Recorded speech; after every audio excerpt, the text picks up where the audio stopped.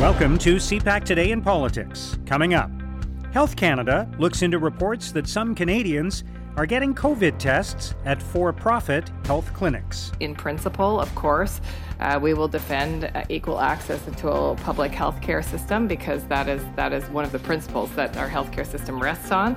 But I am having a team at Health Canada look into exactly what the nature of these concerns are and what the nature of these services are, and I'll have more to say when I understand the details better. Canada buys enough materials to conduct 200,000 COVID tests every day for at least the rest of this year. The Government of Canada has signed a new agreement with Abbott Diagnostics to purchase a total of up to 20.5 million antigen rapid COVID tests, which can be analyzed on-site without additional equipment, with results in about 20 minutes. And the Liberal government survives the vote on the throne speech. Yeas pour 177, 177.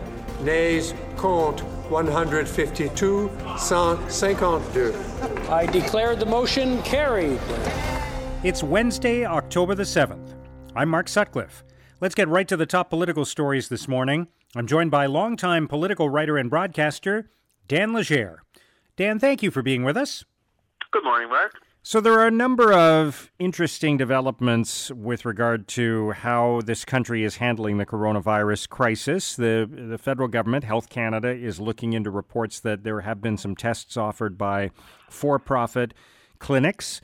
There is also an effort to bring in more testing. And I know a lot of Canadians feel like by now we should have had more tests in place, that we could have avoided the kind of backlog that's taking place right now and allowed more people to be tested on a regular basis without long delays.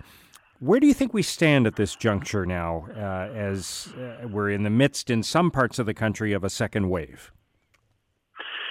Well, that's the key point. It is the second wave. We've all lived through the experience of the first wave of COVID-19, and it has brought about all these changes in our daily lives, that we're now only starting to somewhat get used to. Governments at all levels are still grasping, really, to respond. And, the federal government is no exception. I mean, we shouldn't really be surprised that private operators are figuring out ways to get involved in the testing. I'm not sure what's so bad about that. I suppose outright violations of the Canada Health Act would have to be dealt with, but I think it would be good public policy for any government, federal or provincial, to try to find as many ways to get as many tests done for as many people as possible, as quickly as possible. So, the government is very proud of its response to the pandemic. I think it has reason to temper that pride because the fact is that the disease is still spreading in our communities, Ontario, Quebec particularly, and it's still an extremely dangerous public health hazard that is not under control. Other than in a few spots, and luckily I'm in one, but the Maritimes is only one small part of the larger overall national picture. Yeah, and that issue of for-profit clinics providing tests is an interesting one, and it's sort of it's a classic metaphor for the broader debate about healthcare in the country, at least on one front, about whether it's helpful to have for-profit clinics providing some tests and services to allow people to step out of the lineup for those services in the public system and make things move more quickly. And in the end, does it matter as long as people are getting tested, whether they're paying for it or not? And on the other hand, it suggests maybe there's a level of unfairness and that it violates the Canada Health Act. So I know that there will be people on both sides of that debate, but as you say, there will be many who will feel that on a practical level, the important thing is the tests are happening. So you have, anytime you get talking about public and private provision of any type of health services, Mark, you get into sort of a two-pronged argument. On one side, you have the ideological, if you will, or the political situation where you're trying to ensure that the Canada Health Act is respected and that the Canadian free-for-all health system is maintained and supported, but at the same time you have a practical argument. Look, we've got this problem. Let's deal with it. This is not, old guys getting their hips done. This is an immediate crisis that kills people every single day. So I think the federal government would be wise to make sure. And look, private clinics are going to have to use, federally regulated, approved testing equipment and procedures. If everyone is getting the same quality, if you will, the same quality of tests, then why not adopt measures that speed up public access to it? Again, there are going to be a lot of people who will make the opposite argument on this, and I respect that. But at the same time, this is a pandemic. This is not just grinding away on long-term endemic health issues. This is something that is a crisis that is right before us right now. What do you think about some of the storylines that are developing? It's not quite the same in Canada as it is in the United States, but there are people who are resisting wearing masks, and Canadians do watch the events in the U.S. where the President of the United States is telling Americans not to worry about the coronavirus. Is there a risk of a spillover effect into Canada that will become a public health issue?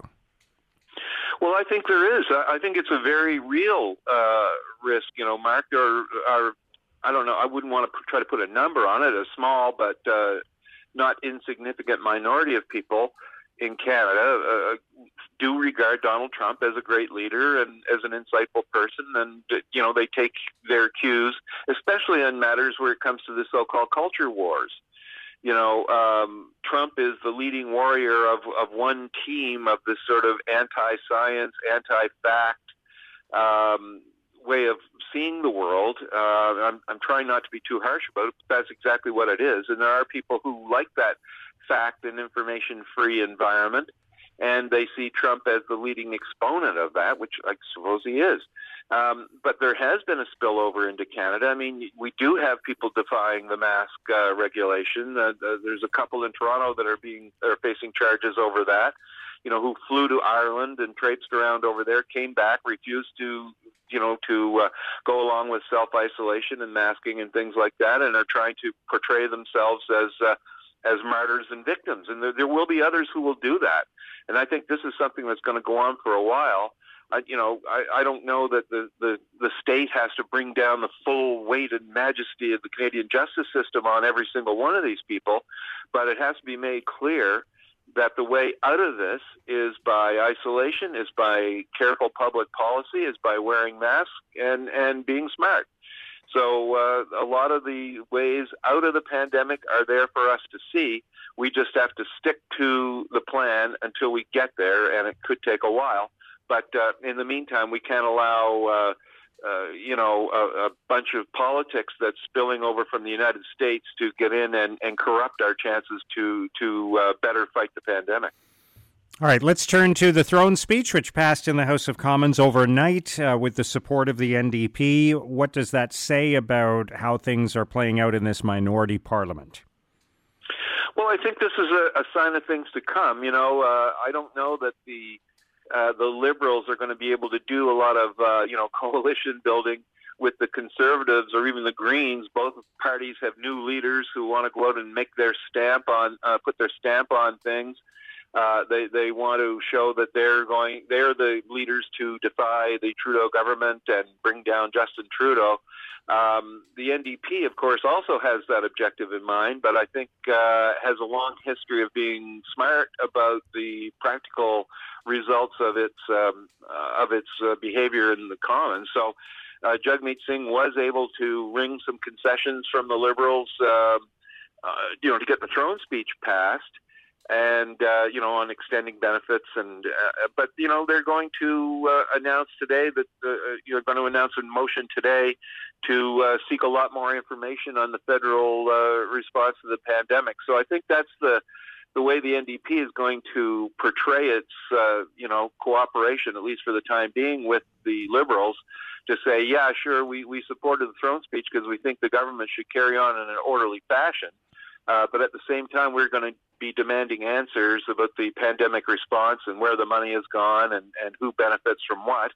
and the provision of personal protective equipment and things like that. So that seems like a fairly workable way forward for the NDP and the Liberals. If they're not going to say, yeah, we're going to team up together on every issue, and they won't.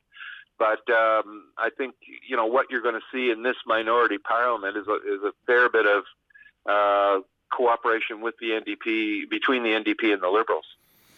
Finally, it looks like today the federal government is going to release a preliminary list of banned plastic items, single-use plastics, and also plan to designate plastic a toxic substance, which is a move that could cause some concern in Alberta, where there is a plastics industry.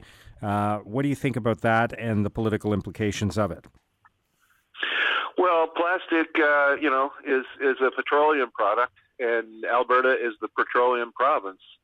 So anything that impedes the growth of petrochemical industries, Alberta has ambitious plans for its, petrochemical industry. Now, what the feds, I think, are talking about banning and declaring are some of these items that we see all over our beaches and our streets, grocery bags and, plastic forks and everything like that.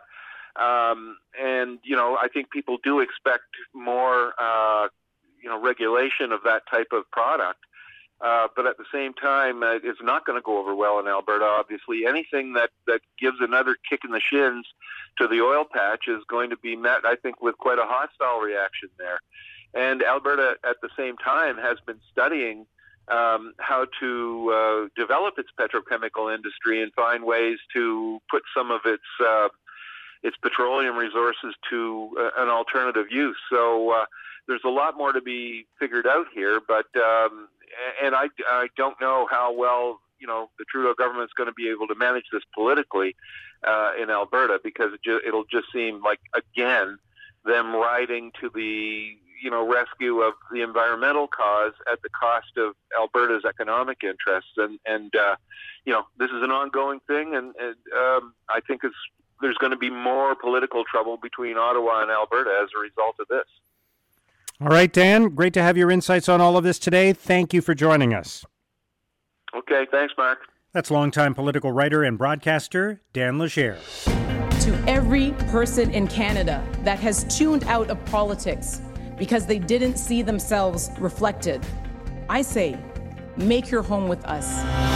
Now, here's what political columnists and commentators are writing about today.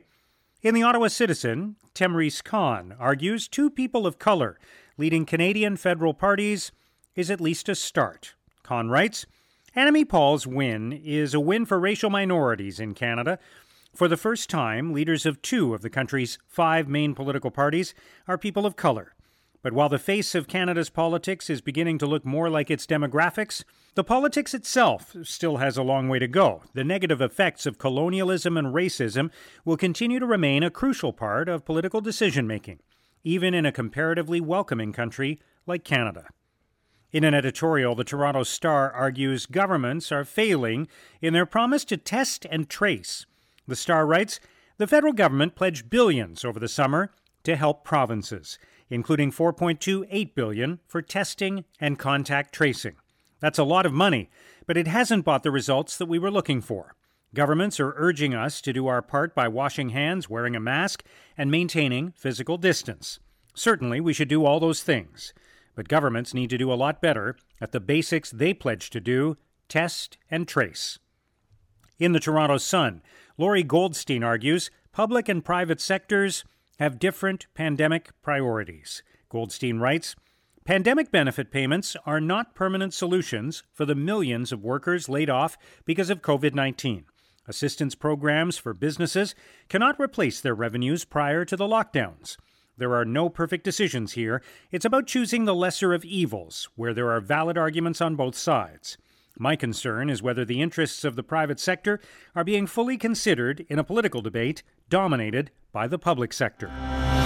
Now, here's what's coming up on Canada's political agenda. Environment Minister Jonathan Wilkinson makes an announcement this morning about Canada's plastics policy. As CPAC's Martin Stringer reports, It's a policy that's been delayed by the pandemic. Mark, Environment Minister Wilkinson, as well as Canadian Heritage Minister Stephen Guilbeault and local MP Greg Fergus, will be at the Museum of History in Gatineau at 10:30 this morning to make an announcement concerning plastic pollution. The big question will be, where is the government at when it comes to eliminating single-use plastics such as straws, cutlery, and bags, which the government promised to do as early as 2021. The corporate attempt to eliminate plastics has been virtually put on hold. Canada's Solid Waste Association estimates that single-use plastic use has increased by 250 to 300% during the pandemic.